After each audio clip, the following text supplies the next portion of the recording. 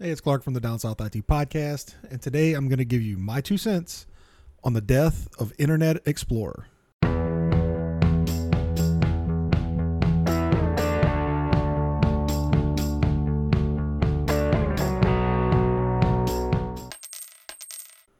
If you go back to the days of antiquity, and by antiquity I mean 1995, there was only one browser.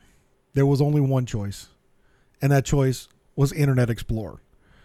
We really didn't have anything else from the time of Windows 95 up until basically around the time that America Online decided to grace us with its presence and numerous installation CDs.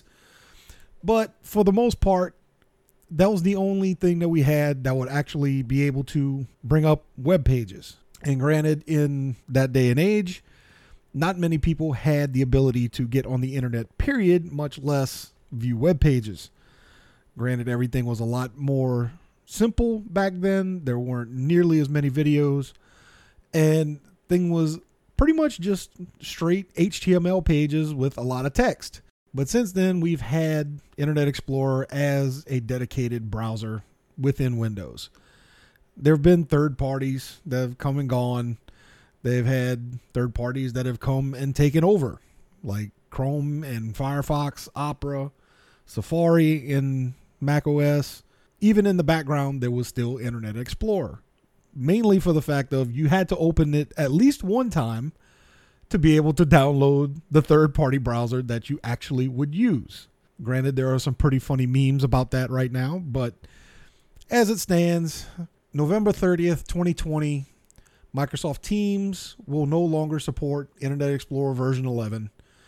And then August 17th, 2021, which will be the actual death date of Internet Explorer, the rest of Microsoft 365 apps and services will no longer support the browser. And granted, you can still use it, but it will be a degraded experience and a lot of the functions won't work correctly. It's going to be basically a catch-all for very, very old stuff that you may need on a corporate network or a website that is just so old it won't run on a modern browser. So granted, it will still be there, but it will be very, very, very unlikely to work after August 17th of next year.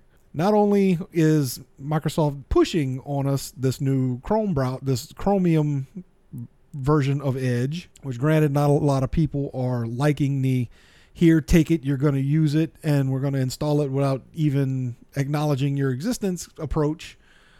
But that seems to be what Microsoft wants to do. Granted, I really didn't like Explorer all that much, but there are times when you need it. And there are times that I really and truly won't want to use the Edge browser just because Microsoft put it on my computer without my permission.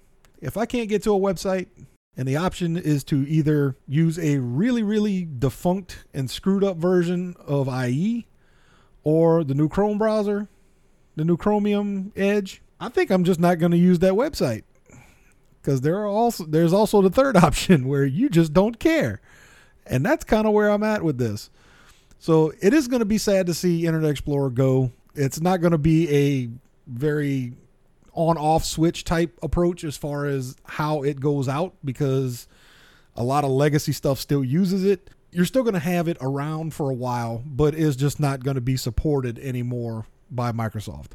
And really and truly, it won't take long before there are some vulnerabilities and different things that people can try to exploit on the defunct browser once the end of life passes. So after a while, I'd give it probably 3 or 4 months, maybe after the 2021 end date. It really won't be safe to use Internet Explorer. And that is basically whenever Internet Explorer will enter the dustbin of history.